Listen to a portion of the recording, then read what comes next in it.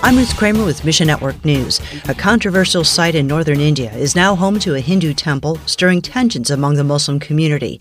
Prime Minister Narendra Modi dedicated the temple to the Hindu god Rama earlier this week. Muslim onlookers remember a 16th century mosque in the same location that Hindu mobs destroyed in 1992. Todd Nettleton with the Voice of the Martyrs USA describes 3 implications for Christians at our website. In the meantime, ask God to protect his followers in northern India. Meanwhile, only 4 of Iran's 39 languages have the Word of God. Transform Iran is working tirelessly to translate the Bible into Iran's ethnic heart languages. With help from multiple partners, Transform Iran creates audio dramatizations of Scripture and broadcasts the Word via radio, apps, and social media to the furthest corners of Iran. Transform Iran and Unfolding Word recently completed audio dramatizations of all 4 Gospels in Gilaki.